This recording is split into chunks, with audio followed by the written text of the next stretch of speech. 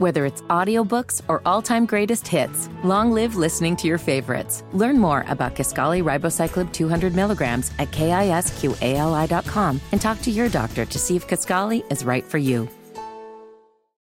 Hammer and Nigel. Do you believe these characters are weirdos? So let's rock!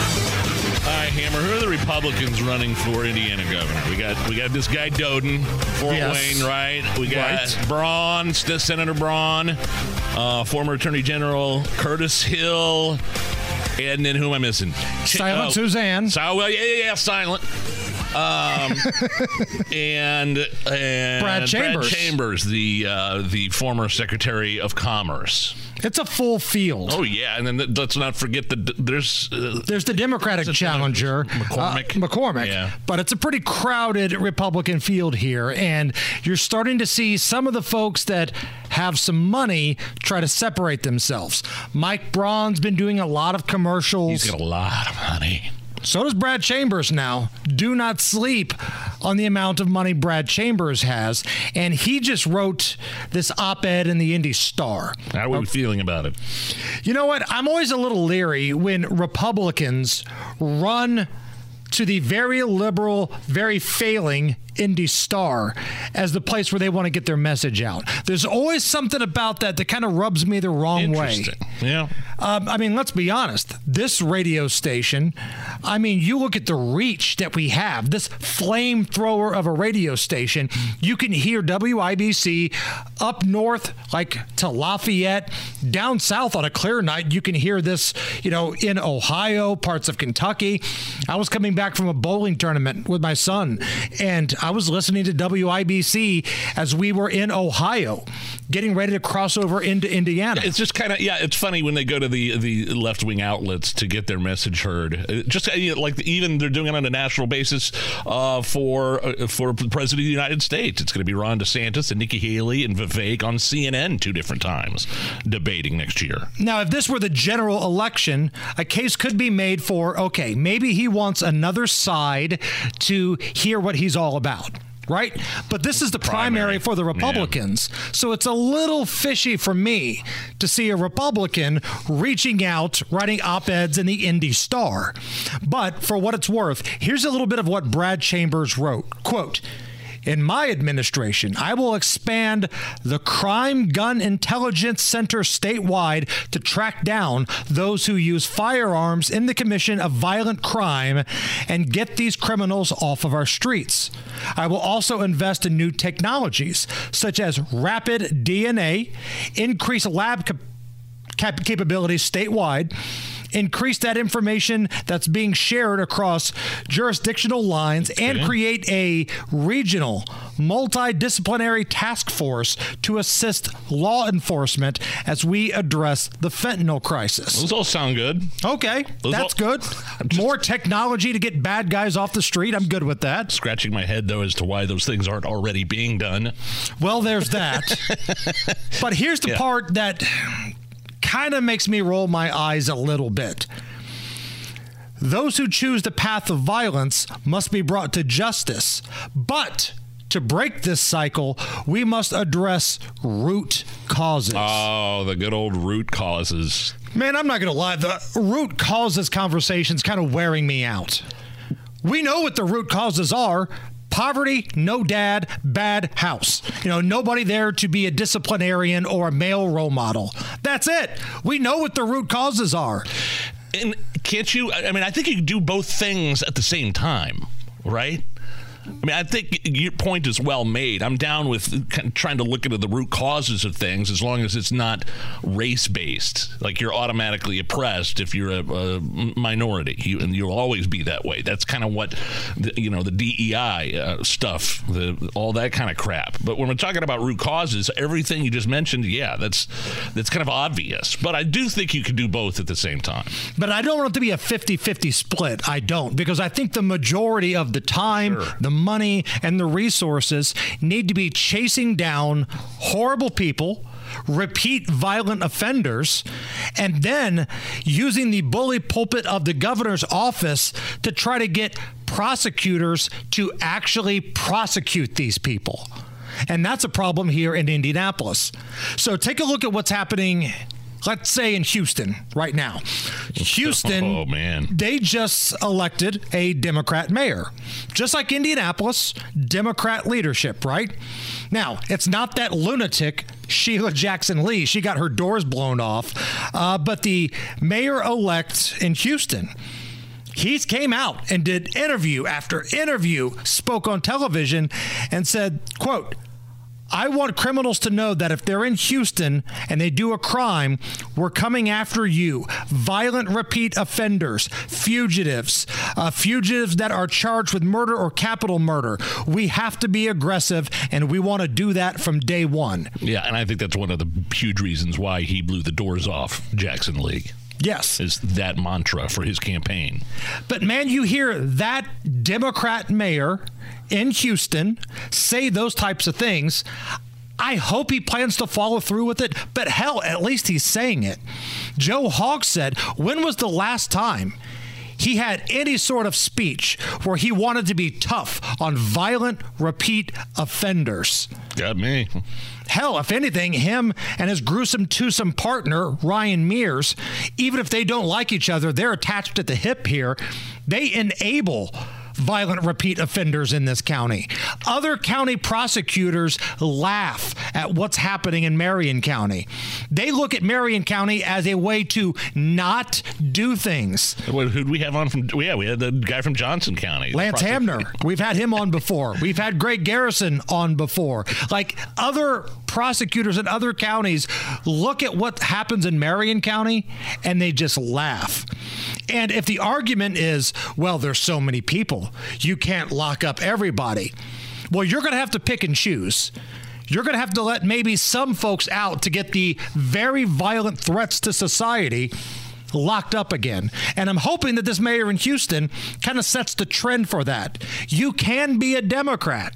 Because let's be honest, Indianapolis elections are going to go blue. Unless something changes dramatically over the next couple of years, Indianapolis is going to be blue.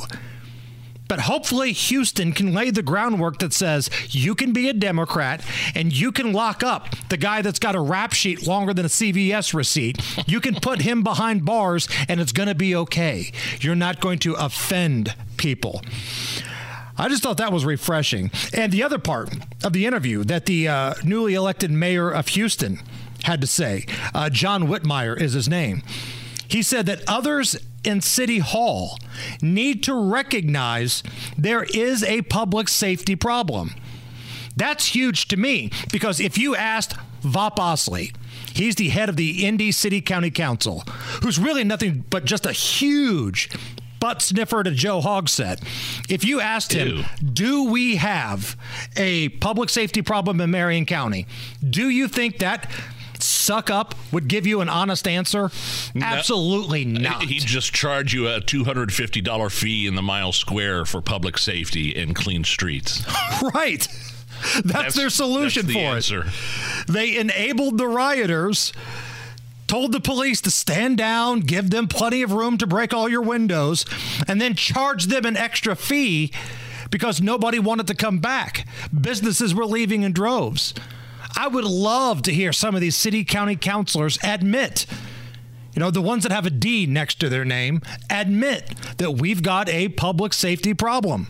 We've got a homeless problem. It's a bit of a mess right here. I don't know if they're going to fix everything in Houston, but hell, the first step is at least saying the right things and talking about it. Good for that mayor of Houston.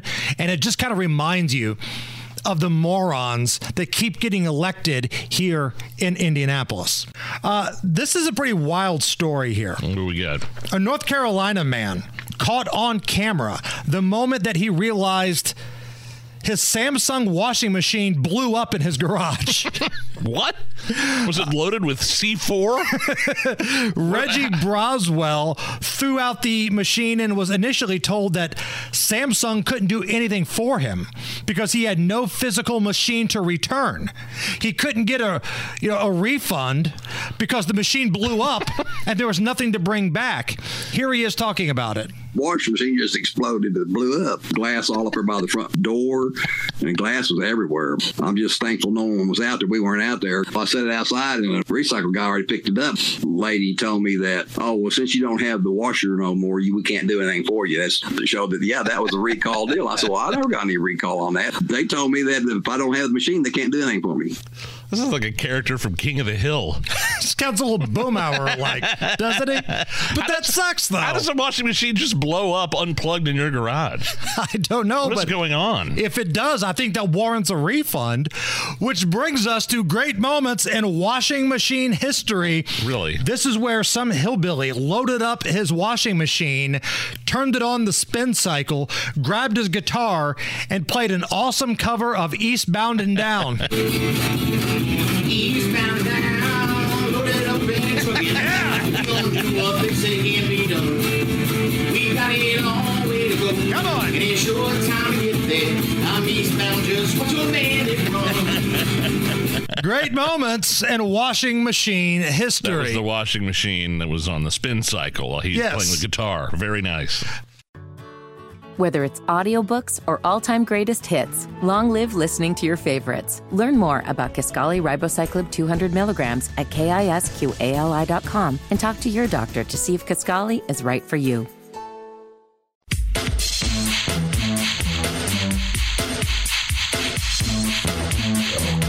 You're listening to the Hammer and Nigel Show. Well, yeah, I was glad to see the Pacers won last night, and playing against one of the worst teams in the NBA. I watched most of the first half. It didn't look. It was close, right? Total trap game type of setup here. Worst team in the league. Pistons that lost 19 in a row. Pacers are coming off this emotional trip to Las Vegas, and the Pacers won. The point spread was 8 in that game, and they won by 8. So a good old-fashioned push. As Salt and Pepper would say, push it real good. But they won. You don't want to lose to the team that's now lost 20 in a row. So good for the Pacers. 2 Monday Night Football games last night, a couple of them. Did you get any action last night? No. You mean with my wife or in betting? Betting. I know the answer to the first question. It's a big negative, Ghost Rider. I did not. My account is dry. Oh, no. The well has dried up in the old FanDuel account. It's Christmas time. We run into a few money problems. If I started betting $25 on Mo Alley Cox to catch a touchdown, I would have won $100 yesterday. Right. Or Sunday. Anyway, but no. Couple crazy finishes, a couple upsets. The Titans were down 14 with 2 minutes to go, and they won the game. They upset the Dolphins in Miami. And then the Giants upset the Packers on a last-second field goal. That was crazy. And if you remember, the movie Coming to America back in 1988, the way that the game ended last night was exactly what Akeem said happened back in 88. Oh, it was most exhilarating. The Giants of New York took on the Packers of Green Bay. And in the end, the Giants triumphed by kicking an oblong ball made of pigskin to a big H. It was a most ripping victory. Holy crap! That's exactly how it happened. Wow! You just blew my mind. Because I didn't think that was the clip you were going to play. I thought you were going to play the clip of him watching basketball going, into face! No. Holy crap! Okay, knowing what we know about that game last night, last-second field goal by the Giants knock off the Packers. Allison, can we hear Coming to America one more time? Oh, it was most exhilarating. The Giants of New York took on the Packers of Green Bay. And in the end, the Giants triumphed by kicking an oblong ball made of pigskin to a big H. It was a most ripping victory. That's exactly how it happened. Mind blown. Wow. Good catch, man. How would you feel if your lawyer was 17 years old, Nige? I'd be looking for a new lawyer, asking for a new lawyer. California teenager is officially the youngest person to pass the state's bar exam at the age of 17. Here's the moment that Peter Park and his family found out that he had passed the exam. Dear Peter Park, the Committee of Bar Examiners of the State Bar of California is pleased to report that you achieved a passing score on the July 2023 California Bar Examination. Congratulations, you may justly be proud of your achievement. That sounds like the Doogie Howser lawyers. Right. I think I'd be okay with it. Like, if my options were the morons that were trying to defend Richard Allen or 17-year-old over here that just passed the bar exam, sign me up for the legal doogie. Yeah, I'm sure the way it works, in California, is that you catch on someplace, you start at the bottom rung and work your way up. You got to have a little experience under your belt. You're not just going to start, you don't just become a 17-year-old trial lawyer the day you get your bar exam. It's not walking under the courtroom, going up against, like Alan Dershowitz and those folks just yet. Serious question for everybody, and you don't have to answer out loud, but I want you to think about the answer. Would you consider selling your pet, your dog, your cat, whatever, for $200,000? Yes. I said you didn't have to answer out loud. There's a thing going around TikTok where people are asked the question, would you sell your dog, your pet, for $200,000? Here is Alexis Elliott's TikTok posing the question about her dog. Someone offered us $200K for our puppy, and I told my husband absolutely not because I birthed her. Would you guys sell your dogs for $200K? Like, that is my baby. That is my baby. I birthed her. That is my child. Shut up. Like, there's no money. I would not sell her. But it just got me thinking. I'm like, I wonder if people would have taken that $200K. I don't have a problem with her not taking the $200K. I have a problem with her saying, I birthed my dog. It actually came out of my vag. I birthed the dog. That is a little weird. No, I'd sell my cat for $200,000. As long as I knew it was going to a good home. Yeah. Bye, Gary. Allison, $200,000. Think about what that money could do for you in your life right now. Absolutely not. I don't claim to have birthed my dog, but no, not for $200,000. Absolutely not. Allison's at home, squats down, and here comes the puppy. Oh, God. Good Lord. This is the Hammer and Nigel Show. The Hammer and Nigel Show. Slight uptick in inflation. Hammer. Well, that old pesky Bidenflation been around for about 32 straight months now. My name is Nigel. It's Jason Hammer over there with a special guest on the hotline. Madison Jeziato Gilbert is the RNC national spokeswoman. And Madison, since Joe Biden took office, prices are up 17.4%. Real wages are down 2.8%. Is this what Bidenomics is about? Is this all this Bidenomics hype I've been hearing about, Madison? Yeah, I mean, this is what it's about, but they don't want you to know that this is what it's about, right? They continue to lie to the American people over and over again on the issue of the economy and, quite frankly, on many other issues, as we know and have talked about on your show before. But, I mean, on a year-over-year basis, you look at inflation under Biden, it's averaged about 5.8%, and this is more than double the level of inflation under any, I think, of the last four presidents.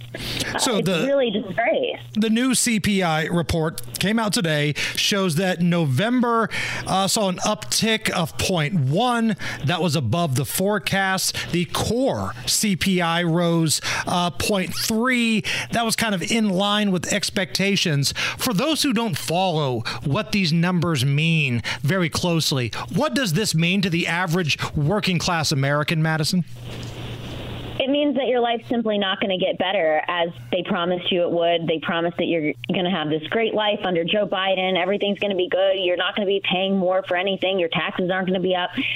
And Bidenomics has been a failure. And we've seen that. We're all living it. It doesn't matter what you're paying for. The cost of everything is up. As you mentioned, you look at that cost up, inflation 17.4%. That's what prices have risen. And people are struggling. They're struggling to pay their debts. They're taking out more from their retirements. They're struggling to save for retirement. They're struggling to afford rent, let alone buy a home. For many young people, that American dream is slipping from right under them. And that's why it's so important next year that people really pay attention when they go to these polls, that they get out to vote and they vote for people that are going to make a difference in their lives. I'm glad you mentioned there's really no more important time. Madison, I'm glad you mentioned the home aspect of this. When Biden took office, according to the Wall Street Journal, Biden took office, new home mortgages, new home payments were about 17% $1,700. Average monthly new home payment today, $3,322. I mean, that's, especially if you're a low-income family, half of your weekly paycheck or monthly paycheck is going to rent or mortgage. That's right. And you look at, I mean, even the average monthly mortgage on a new home now, it's 52% higher than renting. So it's 52% costlier to buy than it is to rent. And rent has also gone up. So people can't win no matter which direction they go. It's very difficult. And of course, when you look at those mortgage rates, how can anybody be surprised? I mean, a mortgage today is so much more significantly expensive with the rates being so high as compared to a few years ago. People are struggling again, and young people are getting hit very, very hard. I talk to people, millennials like myself and even younger in their 20s that are dealing with this in real time. And of course, a lot of these people did vote for Biden or voted for Democrats in the past. And now they're starting to open their eyes and realize, what this is doing to their lives and what this is doing to their American dream, what this is doing to their ability to save for their futures, to, spend on their families, to even have Christmas for their children. For many young people, that has changed. I think it's like 1 in 3 people now foregoing even giving gifts this year as a result of them struggling financially. And the other aspect of this report here, and again, they break down each category, right? Rent year over year is up almost 7%. The cost of going to a restaurant up about 5.5%. Gas year over year is down. But the real reality, and Madison, you know this, is that sometimes when you reach that peak, there's nowhere to go but down. Right, exactly. And it's kind of funny because you mentioned that, and you look at even how they responded last week to the jobs report, and they were saying, oh, look at this. It's a great, successful month of November. We added 28,000 manufacturing jobs in the manufacturing sector. But, of course, they don't mention to anybody that 30,000 auto workers had been striking and returned to work, which more than covers the 28,000 jobs they claim to have created. And then you look back even to the beginning of the year, and there was no growth in the manufacturing sector. The manufacturing sector is getting killed by their policies. But, of course, they twist it, and they make it seem like it's something it's not to people who aren't really, knowledgeable on some of these stats or following it as closely. And they call it a manufacturing boom, and it simply couldn't be farther from the truth. And then they try to pull the wool over your eyes and say, speaking of, these jobs are coming in, all these jobs. You look closely at the numbers. It's retail and hospitality and government jobs and government jobs too. So I'm like, look, I love bartenders and servers, and I've been those things, but those aren't drivers of the economy as much as the important things like manufacturing, right? Exactly. I mean, manufacturing jobs are the backbone of the economy. We need to be manufacturing more here in the United States. We've been talking about this for years, and it's simply not happening under Biden. We all know that. And you look back even, in the past decade at the amount of jobs that have been shipped overseas. This is something President Trump, I know, talked about a lot on the 2016 trail and even, continue to do in the 2020 trail. And it's a major problem for our country. We have to be manufacturing in the U.S. We have to be independent. And then, of course, we talk about energy is just a whole other issue. But again, we need to get back to energy independence as well. Chatting with Madison Jeziato Gilbert. She's the RNC national spokeswoman. The inflation report, the CPI report, came out earlier today. Madison, I just traveled over the weekend. Went from Indy out to Las Vegas just for a short period of time. Watched a basketball game, flew back. The cost of travel, the cost of hotel stays and rental cars and just flying out, it's so ridiculous right now. And I'm just wondering, at what point will Joe Biden, Pete Buttigieg, the travel secretary, the travel czar, if you want to call it that, really address what's going on here? Because they're real quick to talk about Ticketmaster trying to give somebody the railroad. Yeah, those fees. But when it comes to flying out for the holidays, taking a vacation, trying to spend a little bit of the money they've got that Bidenflation hasn't taken away, it's crickets. Yeah, and quite frankly, it breaks your heart to think about the fact that these people just don't care. They're not stupid. They know what's going on. They see it every single day. They are looking at the same numbers we're looking at, but it doesn't impact them the way it impacts most of the country. And so they continue to turn a blind eye. They continue to lie to people's faces. They don't care that food prices are up over 20%. They don't care that rent's up, as we mentioned, over 18.5%. Electricity, we all know we're paying a lot more for electricity, up almost 25%. I think the newest number was 24.3, and those wages are down. So as people continue to pay significantly more, make less, it's impossible to expect them to be able to survive. But again, they simply don't care. If they cared, they'd be talking about it, and they'd be talking about it in a different way than they are. Even when they do talk about it, they pretend, oh, well, maybe, this is bad over here, this one little thing, but it's Trump's fault, and we're making it all better. And that couldn't be farther from the truth, and we all know that. Madison Gesiato Gilbert, RNC National Spokeswoman. Madison, thank you so much for your time. We appreciate it. Thanks for having me. Good talking to you. It's the Hammer and Nigel Show. If you're looking for a reason to drink tonight, maybe you've had a bad day, maybe you've had a good day, and you want to celebrate. It's going to try to stay dry, but I'm waiting.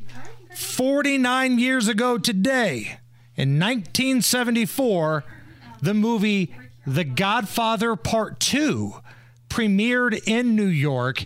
Many, Nige, feel that Godfather Part 2 superior to the original Godfather. One of the few sequels better than the original, because Godfather 2 won Best Picture at the Oscars. Yeah. What say you? I mean, it's definitely better than 3.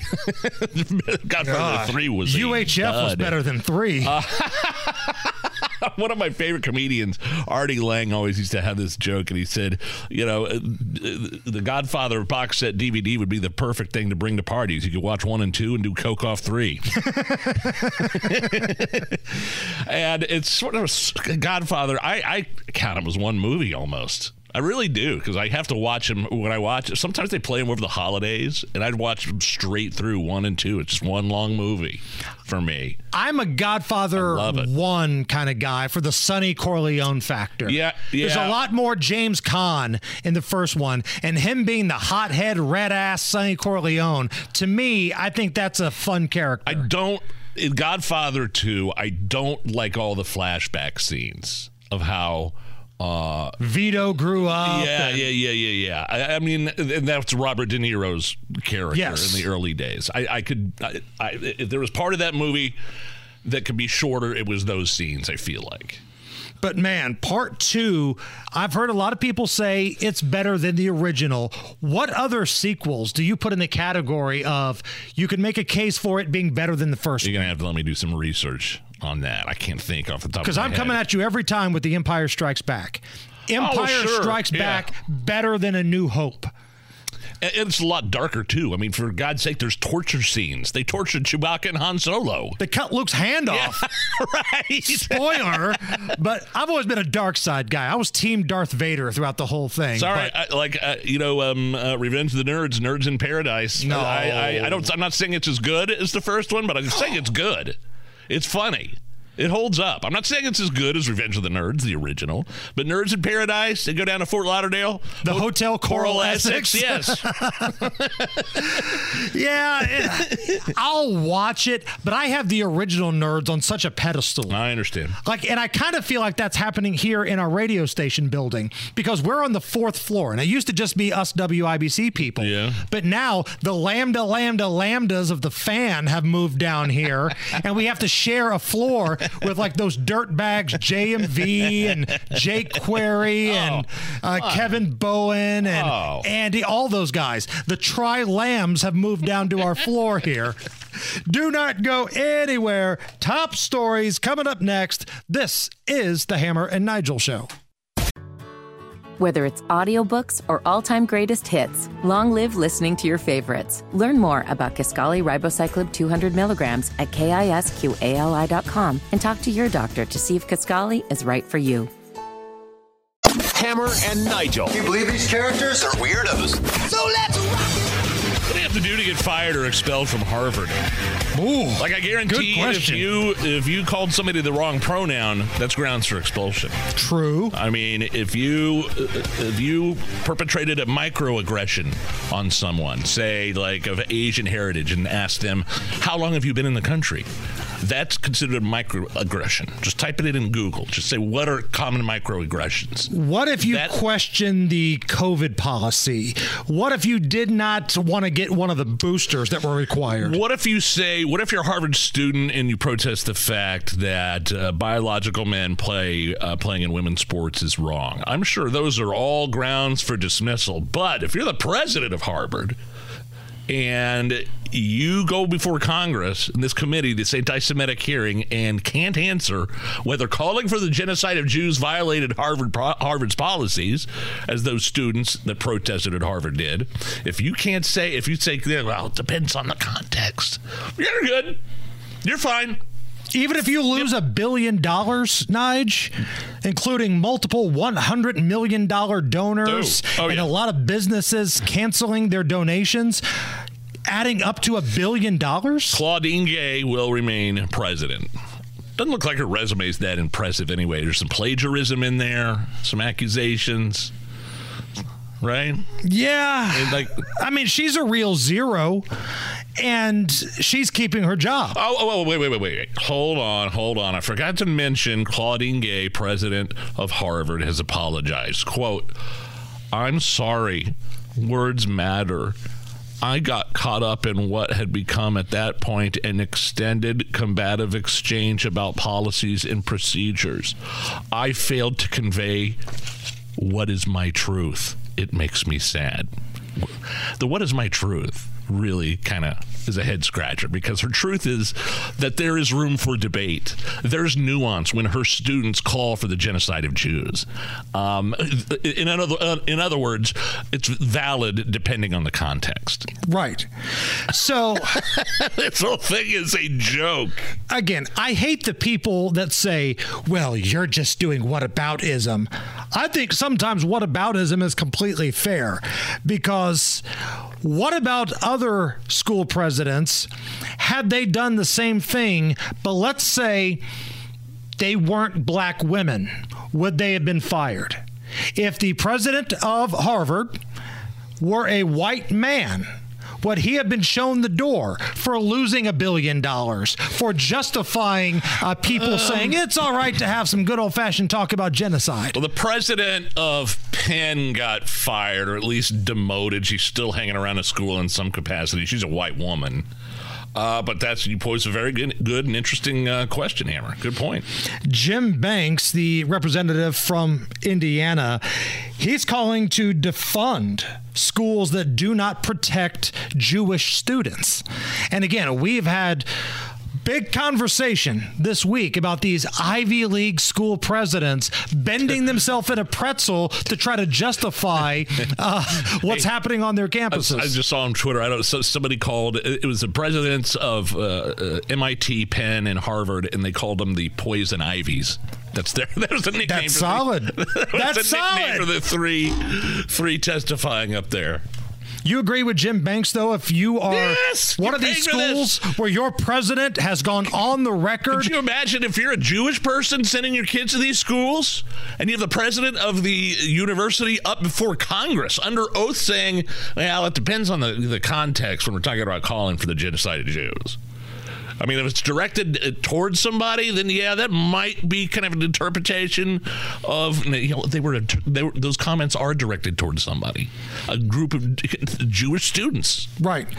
It's always wild to me when these universities decide to jump really quickly into the political realm, right? So again, take what used to be called IUPUI downtown. Now it's IU Indianapolis. But they've got across some of the bridges that take you from one side of the street to the other. Black Lives Matter across the bridges. All right, fine. But what happens, let's say, like a couple months ago, when Black Lives Matter, the political organization, decides to partner with Hamas and support what's happening against Israel? If you're a Jewish student on the campus of IUPUI, IU Indianapolis, how is that supposed to make you feel? You're walking to class and you see a big bridge that has Black Lives Matter on it, and you know that's the organization that doesn't think you should exist. I'd be a little jittery. Yeah. Right? I'd be looking over my shoulder. You should not have to be looking over your shoulder if you're walking on a college campus and those kinds of demonstrations. I mean, but you do if you're a conservative. You do if you're somebody like Riley Gaines or Ann Coulter. You're met with violence, as a matter of fact. Some of these school presidents don't want your speech on campus, but when it comes to calling for a genocide, it's fine. Shake it off. Walk it off. You're going to be okay. Jim Banks is scheduled to be on our program tomorrow. We'll ask him about this and some other things. Nigel, according to a new poll, 17% of black Americans support Donald Trump. It's a big number. It's a big number for black Americans supporting Trump, because back in 2020, at this point in the race, that was at 9%. 9%. Now, again, Donald Trump, I don't know how many Trump fans there are as opposed to people that realize Biden is such a dumpster fire. It's not like all of a sudden the black community woke up and said, you know what, pass me that MAGA hat. I'm going to put this on. I'm going to walk around. I am a Trump supporter now. It's almost like they've decided, I don't like this guy, but I had more money under this guy. I'm going to hold my nose and pull the lever for the orange man. That's kind of where we're at, it feels like. And if you remember, it was a couple of weeks ago, the head of the Rhode Island BLM spoke to Lawrence Jones on Fox and broke down why a lot of folks in BLM are hitching their wagon to Donald Trump. This is my favorite story of the day because it identifies with what I've seen in the barbershop. All the brothers, for some reason right now, are turning tides right now. And I just wonder, what is the big reason? I think personally it's the duplicity of the Democrats, the hypocrisy. We're not stupid. The brothers are not stupid. We understand when someone's for us and when someone is not. And it's obvious that the Democratic Party is not for us. Their policies actually strike at the heart of the black family and the nuclear family. You know, you were part of Black Lives Matter. You founded it there. And now you're saying, you're not saying the entire Republican Party. You're saying Donald Trump. So what is it about Donald Trump? Is it the economics? You noted the black family. What is it going to take for him to shore up this support amongst black voters? Well, I just think that it's going to take information. A lot of people are misinformed. They don't really understand because they don't educate themselves on Donald Trump as a person and his history. But if they do that, and it's going to take, leaders, educated leaders getting the word out there. Now, again, if you're Donald Trump, you will happily accept the votes from BLM. But I don't know. That guy. I don't know if you do a victory lap on it, because at the end of the day, BLM was the group.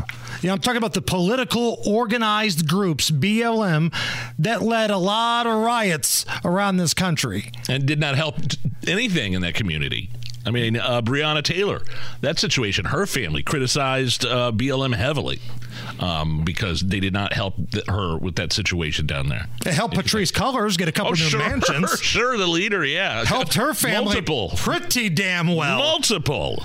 But a lot of cities didn't get the money that they donated during the Summer of Love. Hammer and Nigel presents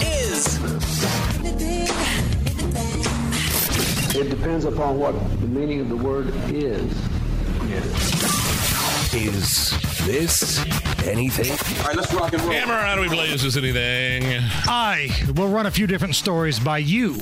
You will be the one that breaks down all of the information and you give us a verdict. Is the story anything or not? Let's do it. Is this anything? A TikToker has gone viral with her video officially declaring and announcing that she's done with Christmas cards. I was going to tell you, since it's getting to be Christmas and all, don't send me a Christmas card. I'm going to throw that in the trash. And y'all look so cute, and your family dressed up for the occasion, and y'all look precious. I'm about to throw in the garbage. I can't have that clutter laying around here. You know what I'm saying? Send me a digital picture, send it to me and say, Merry Christmas. No, don't do that either. Just don't worry about it. Don't worry about it. I'll see y'all. Don't send me no card. Oh, that's hilarious. Yeah, that's something. You know what she's talking about, right? The Christmas cards, you and your family. We've sent them out before. My family has to you.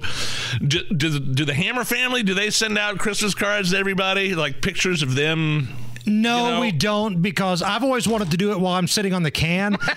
And like the family's disgusted by it, and they're like, no, we're not doing that. This is the first year like in a long time. It's just a lot of work and my wife does it all to put write out an address for 150 people that will just throw them away like this person does. I put them in the Christmas tree. Like if I have room, I take the cards, I put some on the tree, some up there on the mantle where the stockings hang. Boy, I don't know if my wife wants me to admit this or not. We're kind of similar to this TikToker. I get it. I mean, we get so many, and we look at it and say, "Oh, what a cute picture! Oh, that's nice." And then to think of us, and then it goes straight into the trash. We don't. Some people have places for those. Allison, I'm willing to bet 100% that Allison keeps all her Christmas cards that she gets sent to her. I do. I put them on the fridge, and now they're in a drawer, and I feel guilty throwing them away. Oh, so they went from the fridge to the drawer? Well, I saw like last year's in a drawer. This year's is on the fridge. So you had the ones from last year? Yeah, I usually every 3 years or so I'll throw them away. I feel so bad. Because like you said, Nigel, I remember my mom putting in the work for the pictures, organizing the family pictures, putting them online, ordering them, getting them mails, the stamps, blah, blah, blah. A lot of work. It's a lot of work. And I appreciate the work, and my wife and I look at each and every card we're sent, and then we immediately put it in the trash. See, I keep it at least through Christmas, and then I throw it in the trash. Our tree is full. There's no more room for stuff on our tree. What's on your fridge? My fridge isn't. It's not. Your mantle? We don't have any magnets. Your piano? Stop it. What about the walls? It's all full. Trust me. Our house is full of decorations.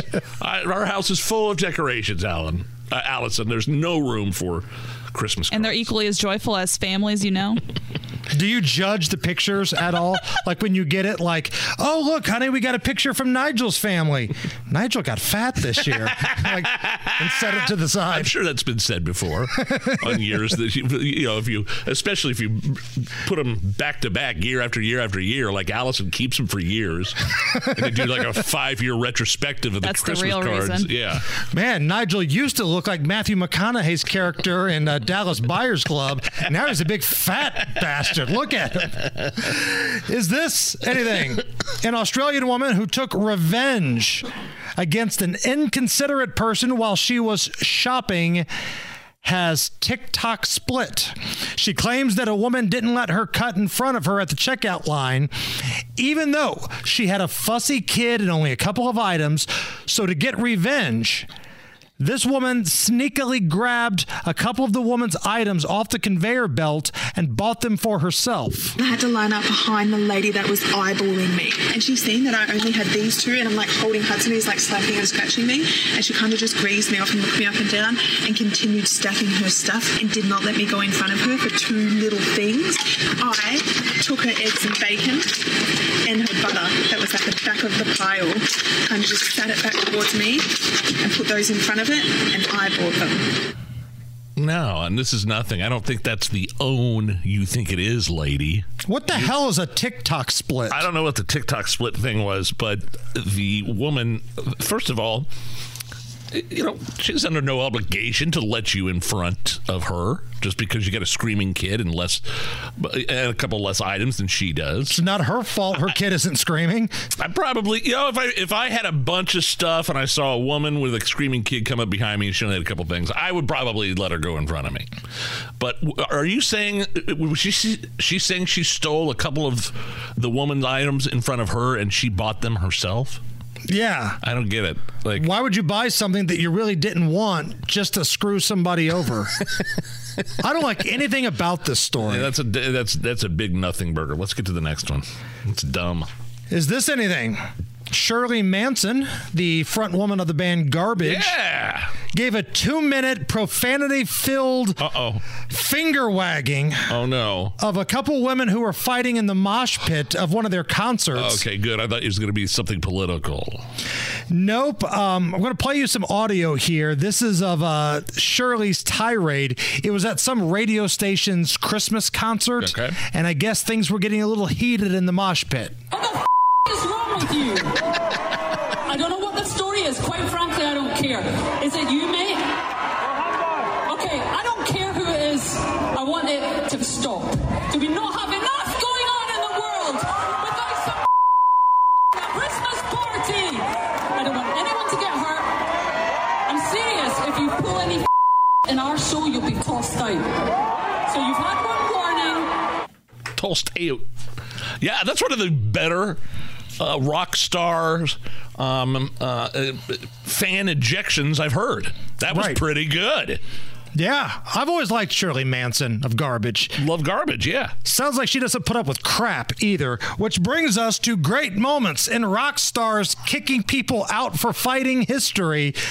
This is, I don't know if he's a rock star, but country rapper Jelly Roll had to stop his show because there was a fight going on. I don't normally call this out, but whatever happened right there was completely unnecessary, y'all.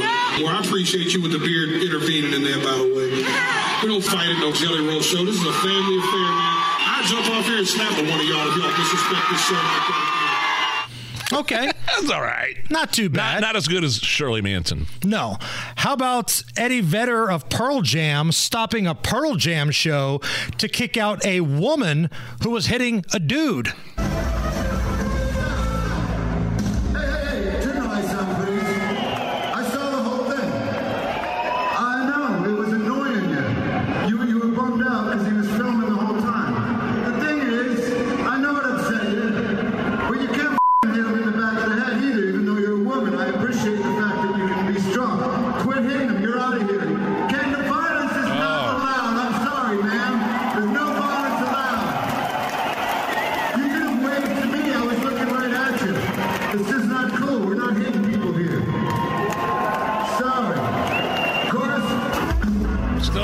Shirley Manson from Garbage. Okay.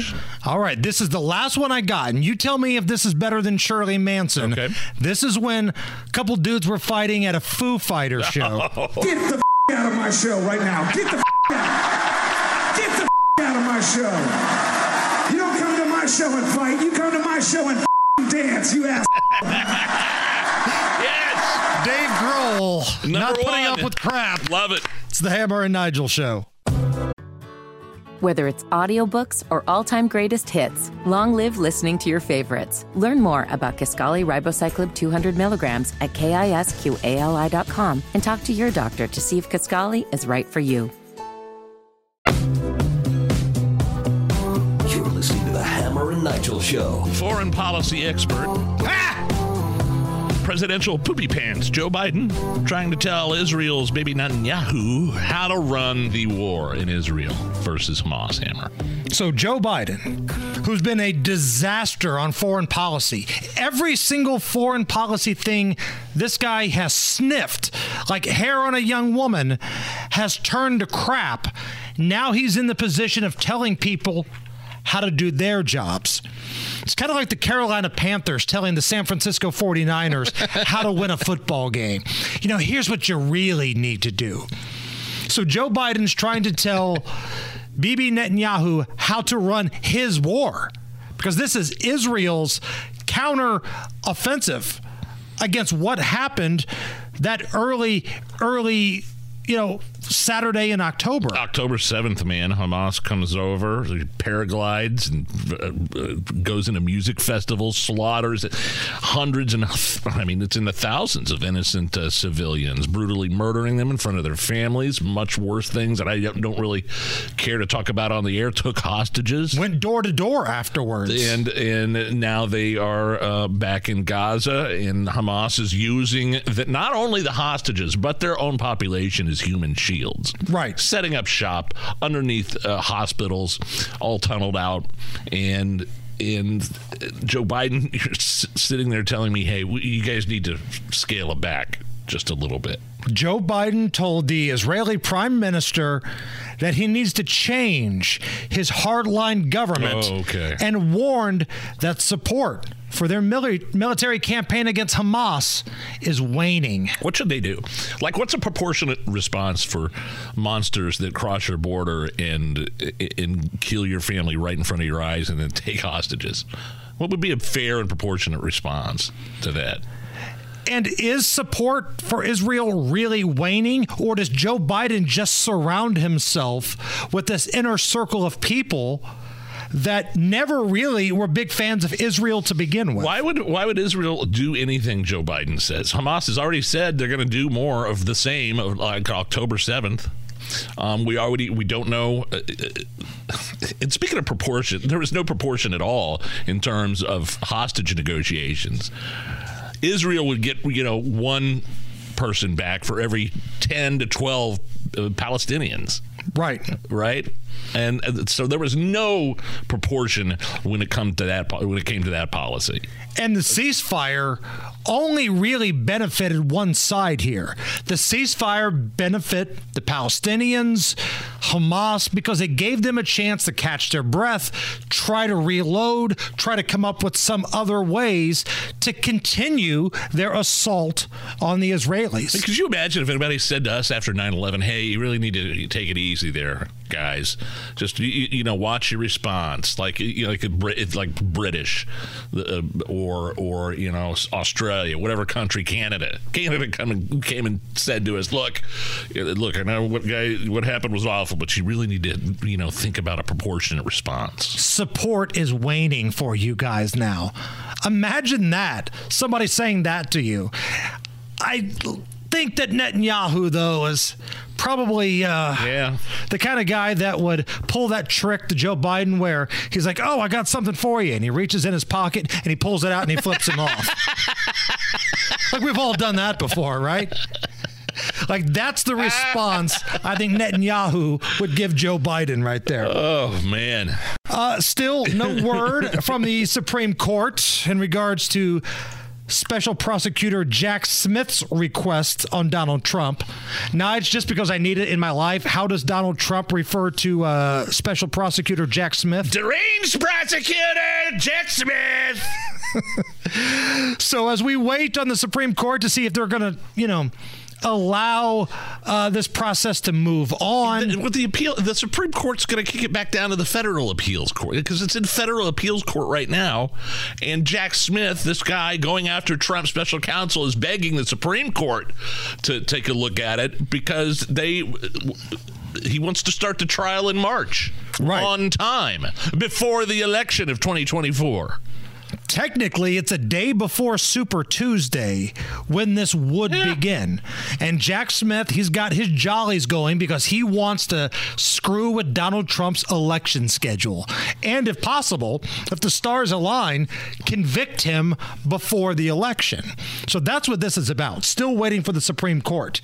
However, according to a newly unsealed court document, Jack Smith does plan to use data recovered from the cell phone that Trump used during his final weeks in office, including data revealing what he was tweeting, direct messages, text messages.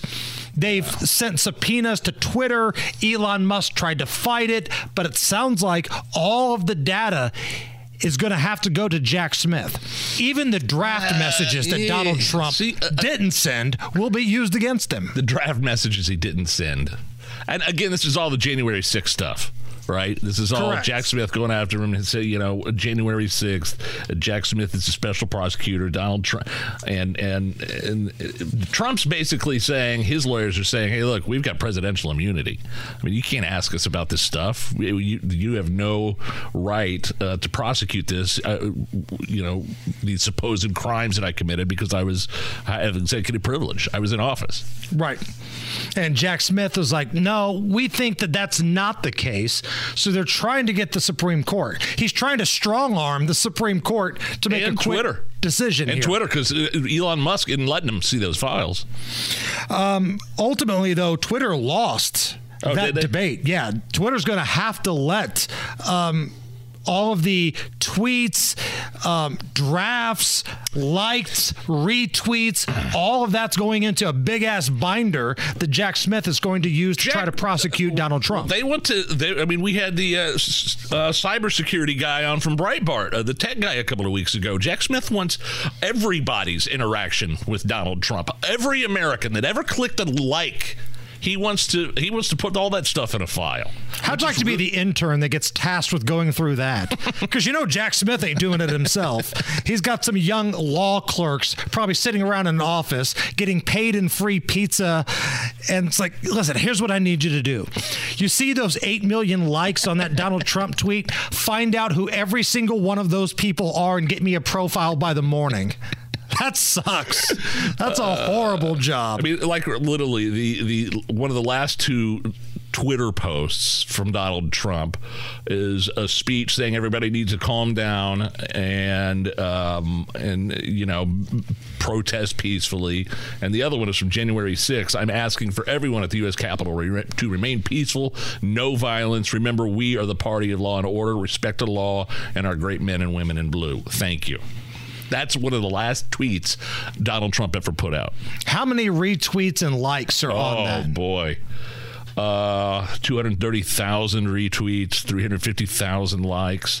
So imagine us going to Allison saying, hey, by the next 2 days, we need bios on every single person that liked and retweeted that. Do you think you could pull that off, Allison?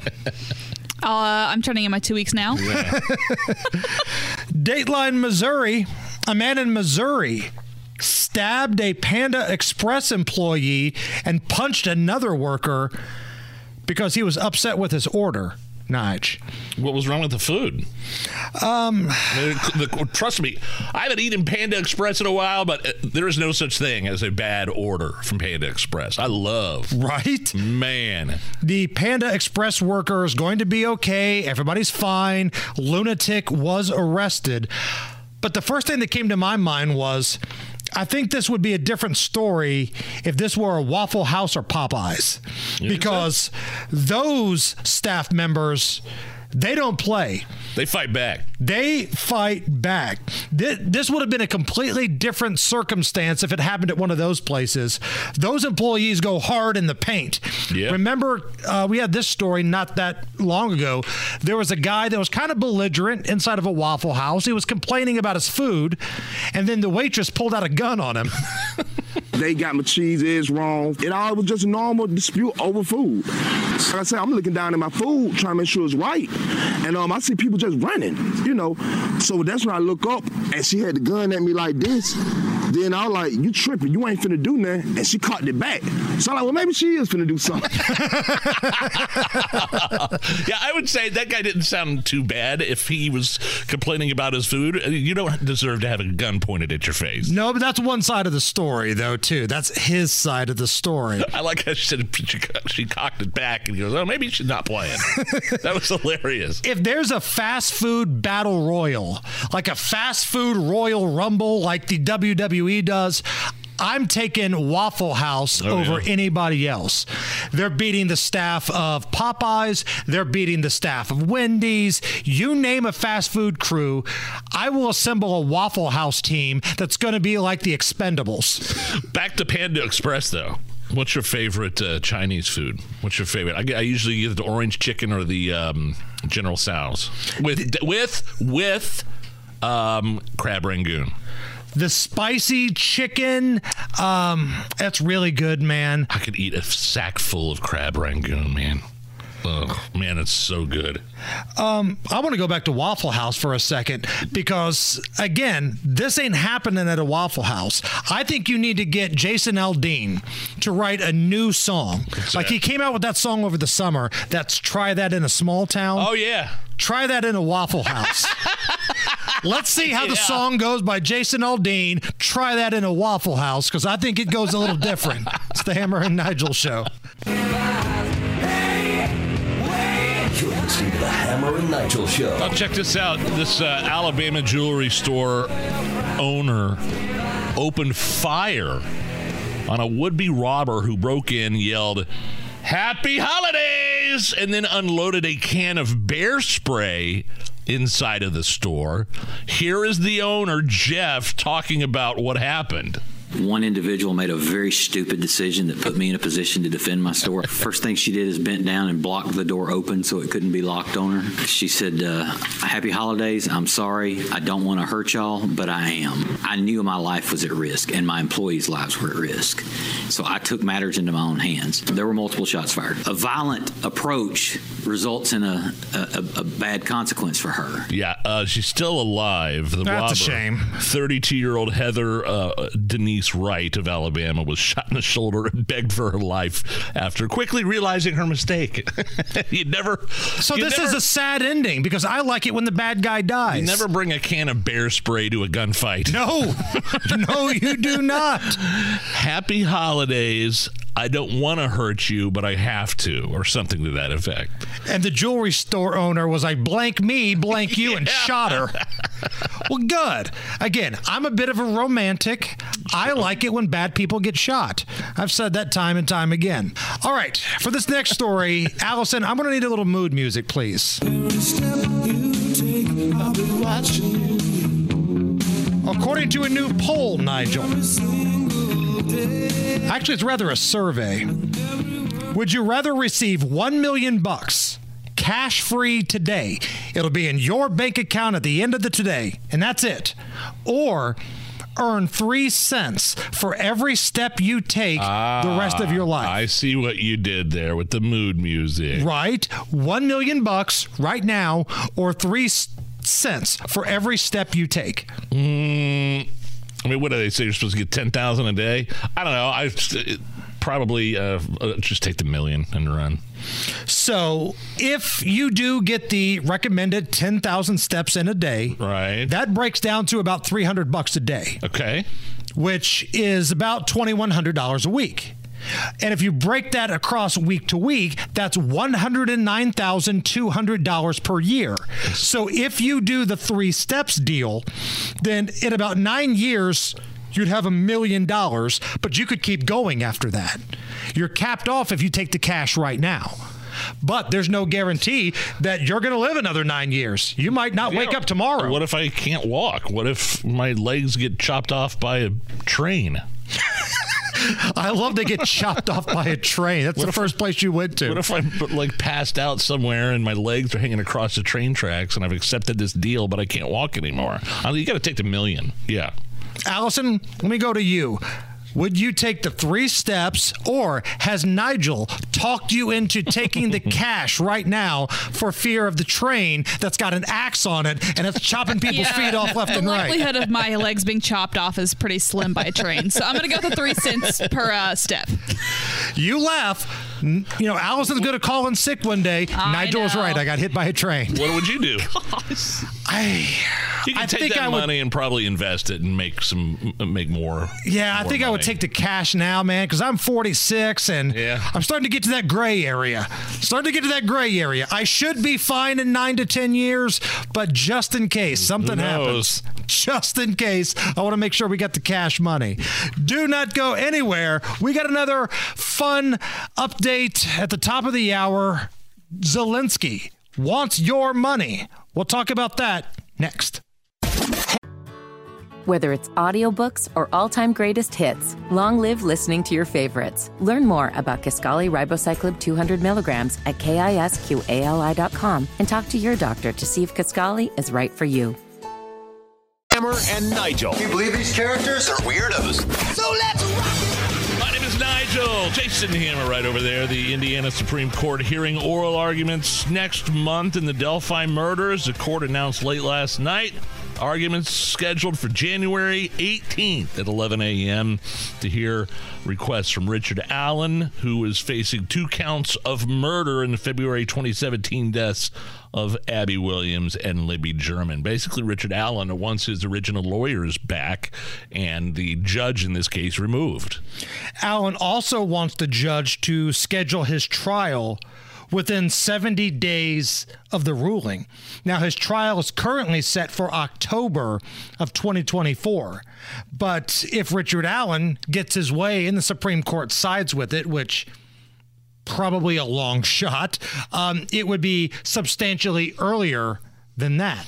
Now, the Supreme Court has already rejected a separate plea from Richard Allen to open like all the documents in the criminal case to the public. Yeah, I guess I don't. There's part of me that doesn't understand why Richard Allen can't have the representation that he wants. Now, there were some leaked photos from Richard Allen's lawyer's office of the crime scene that were sent to several people. Right. And someone's been charged with that. That pissed. What's that? Somebody was charged with leaking that. Yeah. Yes. So and I think the judge was pissed about that. But overall, I'm like, look, these are the lawyers I want. You're not letting me have the lawyers I want. This is the representation I'm requesting. And I'm going to be curious to see the outcome of this ruling. The judge, Fran Gull, in this case, basically said the original representation for Richard Allen, they were showing, quote, gross negligence. Okay. Now, not just negligence, gross negligence. Like, these guys don't know their anus from a hole in the ground. They're leaking crime scene pictures all over the town. They're trying to make this a circus. The judge said, no, we're not having that. But there is a case to be made that if these are the guys that Richard Allen wants, he should probably be able to have those guys. Those lawyers have not been charged with anything criminally. It was somebody else that leaked the pictures that got charged. So we'll find out what happens January 18th. What do you want to bet that trial ain't happening in October of 2024? Yeah, that feels like that's going to be substantially later than that. I'm with you on that one. Zelensky in the United States having a press conference with Joe Biden right now. They're bashing the GOP, both of them, because Zelensky didn't get his money. Right. Zelensky came here from Ukraine. He basically had like his Venmo on a shirt where he wanted people to just scan it and make donations to him as he walked around the U.S. Capitol, wanting more U.S. taxpayer dollars. Here is Speaker of the House Mike Johnson on the meeting with Zelensky. Just had a good meeting with President Zelensky. I reiterated to him that we stand with him and against Putin's brutal invasion. The American people stand for freedom, and they're on the right side of this fight. I have asked the White House since the day that I was handed the gavel as Speaker for clarity. We need a clear articulation of the strategy to allow Ukraine to win. And thus far, their responses have been insufficient. They have not provided us the clarity and the detail that we have requested over and over since literally 24 hours after I was handed the gavel as Speaker of the House. And so what the Biden administration seems to be asking for is billions of additional dollars with no appropriate oversight, no clear strategy to win, and none of the answers that I think the American people are owed. I have also made very clear from day one that our first condition on any national security supplemental spending package is about our own national security first. Yeah, he's talking about the borders. Yes. I don't have a problem with that at all. Yeah, okay, listen, we're with you, Zelensky. Putin sucks. Okay. We're willing to be open to the idea of giving you more money, but we need a plan. We need to find out what you're using the money for. We need receipts. We want to see it in action. And what is your strategy to win? Because if you don't have any of that, we got our own issues here in the United States. Oh, by the way, we don't have any more money either. There's that. Oh, there's that problem. Like, it's a friend trying to bum money off of another friend that's broke. Because the United States is broke right now. We're just printing out money. Yeah, it's been punted to January. Ukraine's president is walking away empty-handed from this little visit to the Capitol today. Good. Listen, I don't like Vladimir Putin as much as the next guy. I hope Vladimir Putin dies of a slow, painful death that involves his genitals. Oh, I do. Ow. But we've got issues here. Our southern border is wide open. Drugs are pouring across. And that's what the new speaker, Mike Johnson, was talking about today. The border is an absolute catastrophe, and this is because of the policies of this White House and this administration. Fentanyl is the leading cause of death for Americans age 18 to 49 in this country. Fentanyl poisoning, because it's allowed over the border.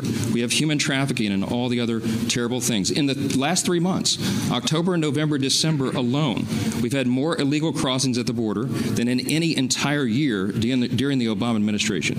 The American people see this. They feel it acutely. They see all the terrible societal ills that come from this, and it must be addressed. So I've made this very clear, again, from the very beginning, when I was handed the gavel. We needed clarity on what we're doing in Ukraine and how we'll have proper oversight of the spending of precious taxpayer dollars of the American citizens, and we needed a transformative change at the border. Thus far, we've gotten neither. The Senate has been MIA on this. The House passed H.R. 2 6 months ago, more than 6 months ago. It's been sitting and collecting dust on Chuck Schumer's desk. So let that sink in. Let all of that sink in. You've got Senate Democrats, Joe Biden, his administration. They want to give your taxpayer dollars to another country that, to be honest, doesn't even really like us. Ukraine is not an ally, and I wish people would stop acting like they are and totally ignore everything happening here on our own southern border. Is it too much to ask for oversight? An account, receipts, like you said, of the money that's been sent over there thus far, and moving forward, definitely keeping track of where that money's going. Speaking of the Senate, J.D. Vance went on with Laura Ingraham last night and talked about what the Senate Republicans think about Zelensky coming here asking for more money. It's utterly disgraceful. We're about to go through the United States Senate tomorrow, a very undignified process where Zelensky comes to town and demands that you give him, the American taxpayer gives him another $61 billion. And oh, by the way, if you want to secure your border first, you are actually a Putin puppet. He said this publicly today. I think it's disgraceful. I think it's grotesque. And I think that it comes at a time when Republicans are actually showing some unity and some courage about the importance of the American southern border. So this is purely designed to apply pressure on Republicans to give up their fight on the border and write another blank check to Ukraine. I'm not doing it. Now, he's outnumbered at the Senate. The Democrats are all about it, but at least the House Republicans showing a little backbone here. So, Nigel, an expert claims that there are 8 key habits of the world's happiest people. If you want to be happy, you have to do these 8 things. Chug these are 10 all beers a day. Not on the list. No? Sleep 8 hours a night. Yeah. Eat a plant-based breakfast. Socialize with friends. Yeah. Volunteer. Okay. Take naps. Yeah. Have faith. Limit TV and social media use. And if possible, don't work full time. Oh, well, that'd be nice, wouldn't it? Right?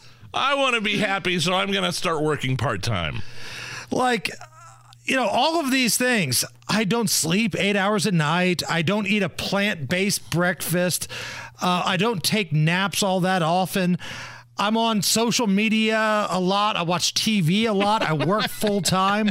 Like all of these other these people, they're peaceful. They're calm.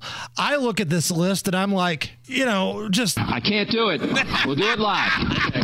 No, we'll do it live. Okay. Do it live.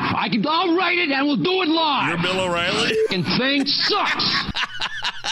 Peaceful people compared to the way that I live my life right there. You got to have faith, though, right? I have faith. I have major faith. I pray every day. I do.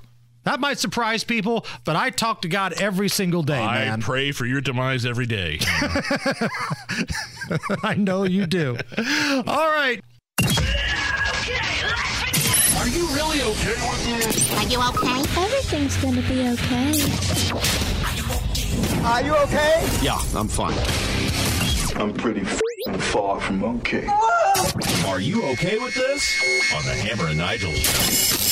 Oh, yeah! This is right down your alley, Hammer. You're a baseball guy. The enormous total dollar amount of this Major League Baseball superstar, his deal with the Dodgers, $700 million over 10 years. And the only shocker to come out of that contract, that wasn't the only shocking thing to come out of that contract news, and I didn't know this. This dude's salary is going to be deferred until the end of his contract. Are you okay with this? Begrudgingly, yes. So Shohei Ohtani, the biggest free agent on the market, he can hit, he can pitch. Now, he won't pitch next year because of Tommy John surgery, but he can still hit. And he just signed with the Dodgers. He's with the Angels, right? Right. 10-year deal, $700 million. Now, I'm a Cubs fan, and I found out later that my team bid like $550 million. That wasn't enough for him, huh? It wasn't enough. $500 million was not enough to land Ohtani. But if you're a baseball fan, you know the name Bobby Bonilla. His crazy contract. Every year, still to this day, I think, Bobby Bonilla is getting paid from the New York Mets when he signed his free agent deal. You're kidding. Because he kind of did the same thing. No, I didn't. So first of all, $700 a year over 10 years. $700 million, yeah. $700 million, that's $70 million a year. Right. Is that the way this is working? No? No, he deferred everything. So Ohtani's only going to receive $2 million a year over the next decade, while the rest is going to be paid in installments between the years 2034 and 2043. So he's like a lottery winner. He accepted the annual payments, but because he's only getting paid $2 million a year for the next decade, this allows the Dodgers to go out and sign other players to play with Ohtani, and it's not that big of a hit against the salary cap. But only $2 million a year over the next decade, right? That's his baseball salary. Now, you got to understand, this dude, one, he's already a millionaire. He's not going to be hurting. Number two, the endorsement deals that he's going to get being with the Dodgers are going to pay him substantial money. I wonder what the taxes do to that in this case. Well, I looked at the original tax deal.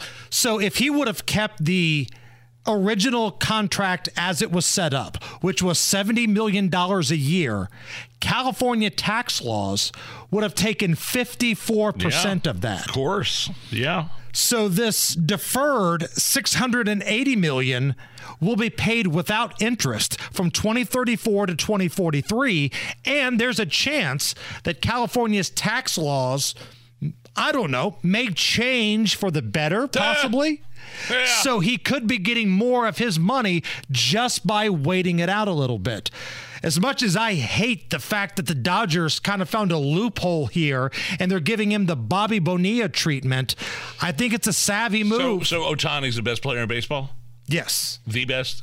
I mean, case could be made, yes. Wow. Yeah, he's a bad dude. And I just think it's funny the best player in baseball is only getting $2 million a year. But I know you explained everything out and it's getting deferred and everything. But yeah, and it's not just a few dollars being deferred, $643 million being deferred. That's incredible. Okay. A Nashville woman is suing a restaurant right next to her home, claiming the smoke from cooking the barbecue interferes with her enjoyment of her own house. Here's the owner of the store. His name's Jeff, defending his business. Well, we smoke about 5 days a week. I just put my foot down. I said, look, that's all we're going to do. I'm through. We can't do anything else. You do what you got to do. It was just a little country store, right here in the middle of East Nashville. And we want people to feel it when they come in that it's a family-run business. Are you okay with a woman suing the restaurant for the barbecue smell wafting over into her house? No, not at all. Number one, the barbecue place was there before she moved in. The barbecue place was there for like 10 years. She's only been there for 2 years. This is ridiculous, yeah. And number two, I would love the smell of Nashville barbecue wafting through my house. Hell, I wish they made candles that smelled like Tennessee barbecue wafting through the house. I'm sure I could find you a barbecue candle. Oh, man. When I go to Nashville, there's a place on Broadway called Rippy's. Now, it's not the biggest, most popular place on the strip there, but their barbecue ribs are the best. Yeah, it's those kinds of places that always have the best food. Oh, man. And they've got live music in there, too. But Rippy's Barbecue, which is kind of right across from the arena they've got there on the strip in Nashville, chef's kiss, man. Some of the best ribs you'll have. I put it up there with like Memphis barbecue, Kansas City, Texas-style barbecue. It's pretty solid. So, no, I'm not okay with this woman trying to sue the restaurant that was there first. Doesn't work that 10 way. years. Right. There's a rumor going around. We were just talking about this yesterday, I believe. A rumor going around that Travis Kelce, tight end for the Kansas City Chiefs, Super Bowl champion, is going to propose to his girlfriend Taylor Swift on her birthday this week. Are you okay with this? I am not okay with this because this is just speculation. But if I owned a restaurant or some sort of nice, fancy facility in the greater Kansas City area, I would be lobbying for it. I would be recruiting this couple to come in there and make the magic happen at our facility. Oh, yeah. And if you're Travis Kelce, I'm not mad at him at all. You try to put a ring on that woman as fast as you possibly can, because even though you're a millionaire and people buy your jerseys and you're successful in your own right, she's at a whole new level. So, Allison, let me defer this to you. As the resident Swiftie in this room, someone who likes Taylor Swift, someone who goes to the concerts, has gone to the concerts to see Taylor Swift, would you be okay with Travis Kelce wifing her up? I would be. I don't think they're there yet. I think it's a little too quick. I don't think she would go for it just yet. I mean, if you thought she wrote nasty songs about ex-boyfriends, wait till there's an ex-husband in the mix. I think it seems like she's pretty much tied at the hip with him, and you're right. He needs to put a ring on that finger ASAP. So that's her birthday's tomorrow. So I guess we'll find out. Got time for one more? Let's do one more. Saturday Night Live star Kel Mitchell appeared on the Kelly Clarkson Show to discuss his new memoir, which includes his shower advice, and Kelly Clarkson disagreed with it. I don't regularly brush my teeth in the shower. I do if I'm in a hurry. Now, I do happen to be in a hurry a lot. Often. So it happens often. So it happens. Yeah. That's fine, because that's where you are in the world. That's where I'm at. That's my choice. On the whole other side, where I find it to be gross, and I don't do it. And I think there's another mention of like maybe washing your legs in the shower, like get all the way. Don't just leave your ankles out, like. But wait, when you're washing up here, it does wash down. That's how you see it. Just different approaches to life. It's fine. Well, I mean, I guess I shave my legs almost every day in the shower, so I'm kind of doing it anyway. Yeah. But like, do you pee in the shower? These are real hard questions. No? I do. I would lie if I said I had never done it. But I try I pee almost every time in the shower. Oh my God, that's awesome. Are you okay with the whole conversation there? I am, totally. I like Kelly Clarkson. I think she is very down to earth. I've met her a couple times. Yeah, me too. She's really nice. Yeah, total sweetheart. She's been nice every time, and I think that's how she is. She's honest. She pees in the shower. She talks about this kind of stuff. Do you brush your teeth in the shower? I don't. I do.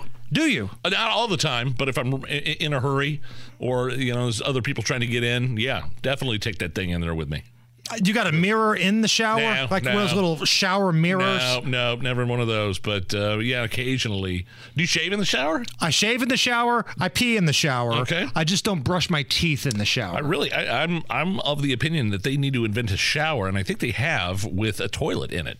So you just get done with your business and knock it all out in one fell swoop.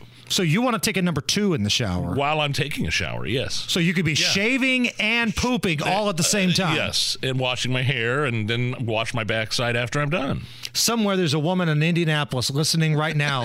I've never been more turned on. Sorry, ladies, he's taken. He's off the market. Harrison Silcox has a look at the news. Whether it's audiobooks or all-time greatest hits, long live listening to your favorites. Learn more about Kisqali Ribociclib 200 milligrams at KISQALI.com and talk to your doctor to see if Kisqali is right for you.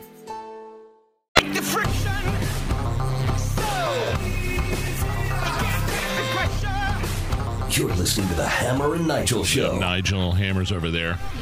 Ukraine President Volodymyr Zelensky coming up empty. He's going back home to Ukraine without a blank check from the United States. What the House and the Senate really want to do is, okay, if we're going to give Ukraine more money to fight the Russians, we're going to pair it with a bill to strengthen our border. Let's be clear. I think the House is demanding that. If we're up to old cocaine Mitch McConnell and the wishy-washy Republicans in the Senate. Well, look, according to this report, McConnell told the Senate Republicans during a lunch that the Ukraine border talks are not going anywhere this year, and they're going to be punted to January. So, okay. I mean, look, they want accountability. They want oversight, finally, to where this money is going. And what took so long? Why all of a sudden now do they want oversight? We've been demanding this since we started giving them money. Like, this is our money. Well, correction. It's our grandkids' money.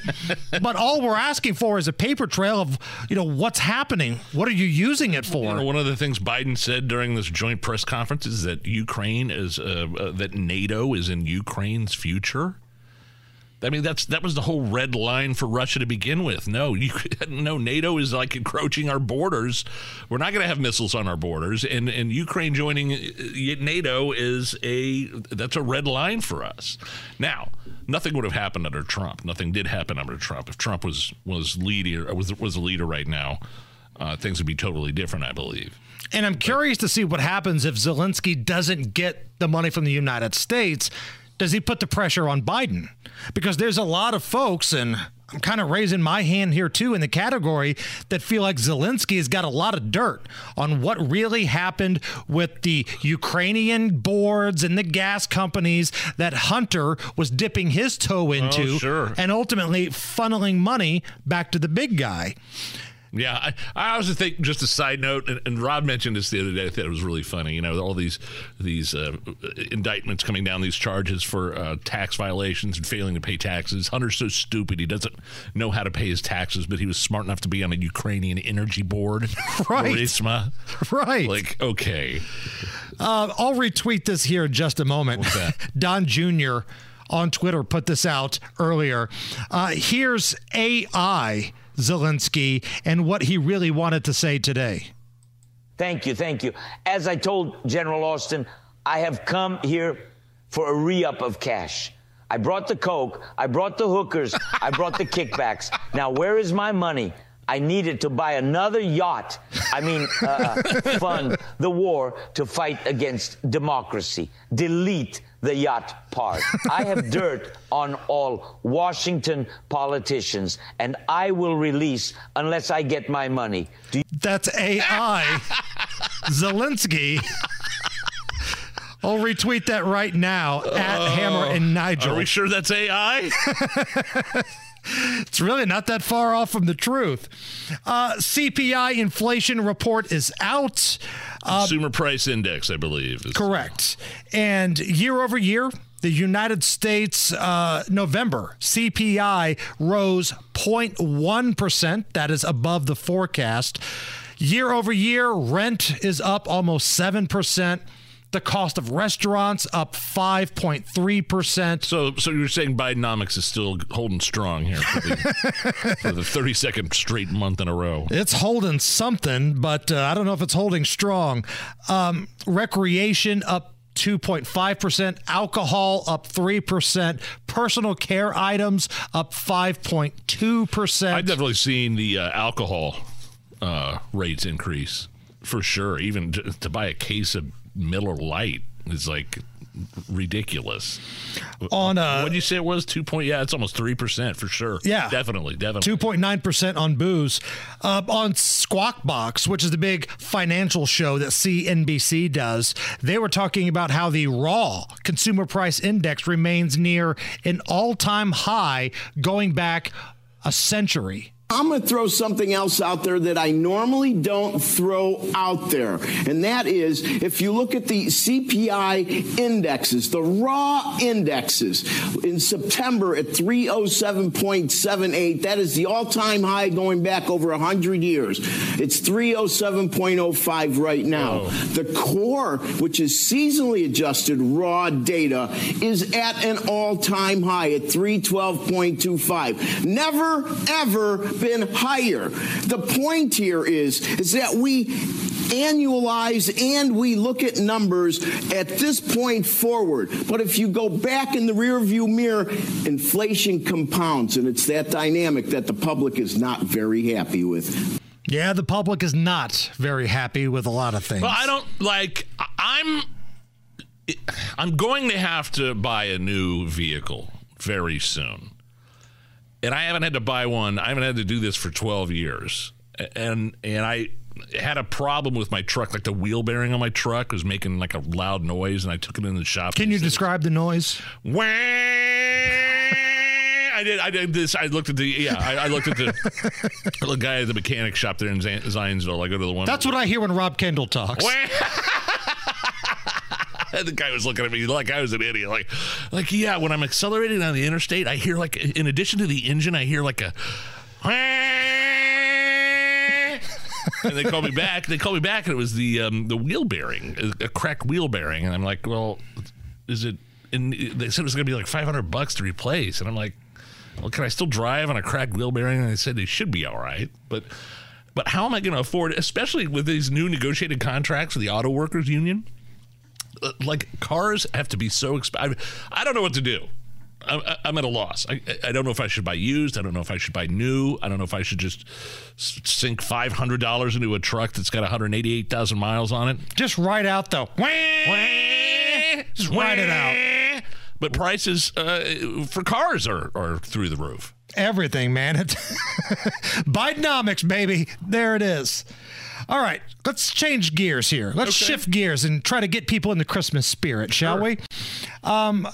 There's a story out of the 10 worst rock and roll covers of Christmas songs. So I want to tell everybody in advance right now, these songs suck. Every one of them sucks. But Nige, I want you to tell me which ones are tolerable, which ones are awful. Wait, these are rock covers of Christmas songs? Yes. Okay. So coming in at number 10 on the list was Bob Dylan. And again, I'd never even heard of this song to begin with, let alone his cover, Must Be Santa. Who's got a beard that's long and white? Santa's got a beard that's long and white. Who comes around on special night? Santa comes around on special night. Special night, beard that's white. Must be Santa. Must be Santa. Must be Santa. Santa Claus. That is pretty bad, yeah. I don't know how I feel about Polka Bob Dylan. Polka, polka. The Kenosha Kickers featuring Bob Dylan. Coming in at number 9, here's Weezer's cover of Hark the Herald Angels Sing. Weezer. Hark the herald angels sing, glory to the newborn King. Oh, this is awful. It sounds exactly like Weezer doing Hark the Herald the Angels Sing. All right, Twisted Sister comes in at number 8 with their cover of I Saw Mommy Kissing Santa Claus. I've seen that.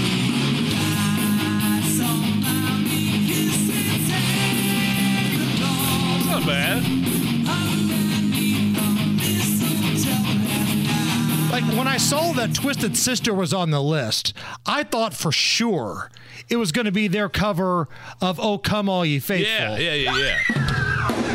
Which sounds just like We're Not Gonna Take It.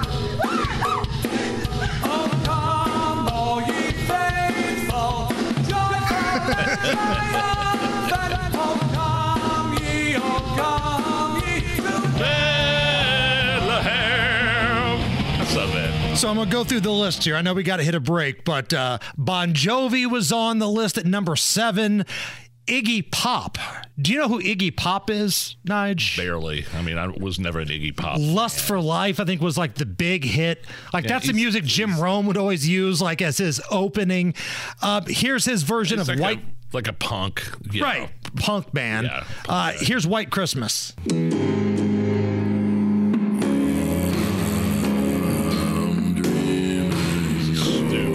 it off. All right. Back when you worked at the Rock Channel, did you ever play Korn? The band Korn. Oh, absolutely, all the time. What were the Korn hits? Korn. Got the Life was one of them. Yeah, that was a huge one. Adidas, All Day I Dream About Sex. Yes, those kinds of. Did you ever play this version of Jingle Bells?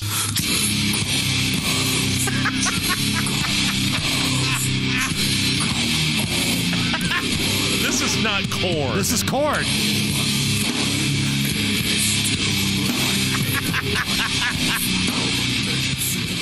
Now, no, that was awful. From that version of Jingle Bells, here's the Maroon 5 version of Happy Christmas, War is Over. And so this is Christmas.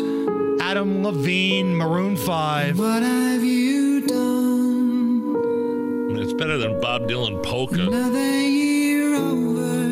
It is. That's the bar we're setting. A new one just begun. But at the same time, I still prefer the version of where the guy was making fart sounds with his hands. Yes.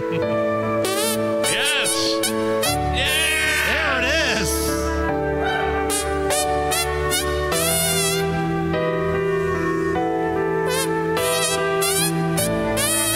Here, give me that high-pitched finish. It's the Hammer and Nigel show. All right, Hammer. Are you going to any holiday parties? You have any of those things scheduled this year? No, we're flying. We're going to Florida. Yeah, we had Lindsay, all her girlfriends, and their husbands got together last Friday after Radiothon. I took an Uber to, Monterey. This place called Monterey in Carmel. It was really good. It was excellent. But me and Lindsay were out until like 2 o'clock in the morning. Look at you crazy teenage 2 kids. o'clock in the morning. I had to get home. We didn't have any kids. Slept in till like 11. It was great. But a new study says that saying no to the invite you simply have no interest in could be the best thing for your mental health. Really? So in other words, if you're invited to a party and you don't want to go, just say no. Now you have to come up, with like a fib, a lie about why you're bailing, right? But that's where Hammer and Nigel Records comes in. We have a tribute about lying to get out of going to holiday parties. It's the best time of the year for white lies. Previous arrangements and family estrangements, it works every time. It's the best time of the year for white lies. Driving in the cold weather with a stupid sweater is not how I like to rock. Agreed. And neither is listening to your boring stories while your dog is sniffing my crotch. It's the most awkward time of the year. There it is. A little something from Hammer and Nigel Records.